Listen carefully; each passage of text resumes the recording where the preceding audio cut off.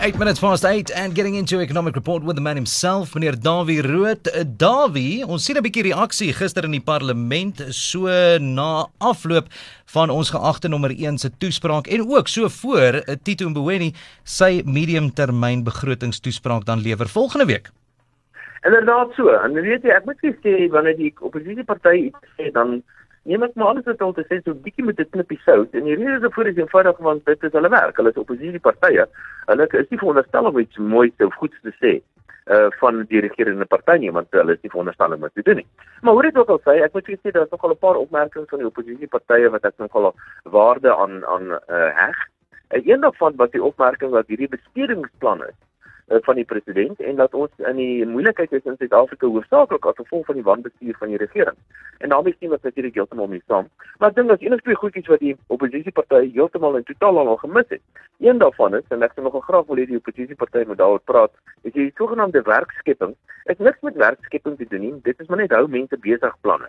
En dit is nie werklike standhoudende tipe van werksgeleenthede nie. En die oppositiepartye het nie genoeg aandag daaraan gegee nie. En baie meer belangrik, ons het nou al hierdie planne, geld wat ons gaan spandeer op A, B en C, maar die realiteit is die staat in Suid-Afrika grootliks disfunksioneel, en as jy nou geld gaan spandeer by die plaaslike owerhede kan jy 'n gat in die pad regmaak. En nou hoe op aarde gaan hulle al die extra geld spandeer om werk te skep sogenaamd. So dit is die probleme wat ek sien in Suid-Afrika, is dit al hierdie planne is goed en wel, maar die planne gaan niks daarvan werklikbaar kom as ons nie die funksionaliteit van die staat dramaties begin verbeter nie. En natuurlik die hele ou spulletjie kos geld, en die minister van Finansies gaan volgende week Woensdag gaan hy vir ons vertel waar die geld vandaan kom. En intussen sê Pravin Gordhan hierdie 10 miljard rand vir SAL, dit is 'n gegewe. So daai het jy dit. Ons het baie geld op SAL te vermors, maar ons het nie geld om baie meer belangrike goeder in Suid-Afrika nou om te sien. So dit is ons kyk hem wat Tito Mboweni gaan doen in sy begroting,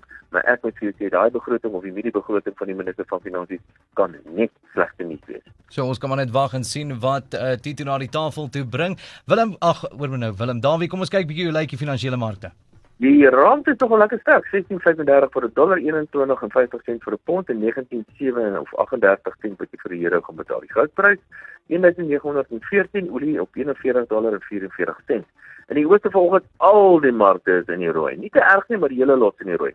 Die Nikkei so 0,7%, Shanghai 0,6%, Hong Kong so net in rooi en Australië so wat 1/3% in die rooi. So as ek so kyk na daai ou spulletjie en met die sterker rand, is ek bevrees hier kom 'n rooi vir die dag. Hier kom 'n rooi. Dawie Roodt, dankie vir jou tyd, dankie vir jou insig. 'n Wonderlike dag vir jou verder en ons gesels weer. Aangenaam.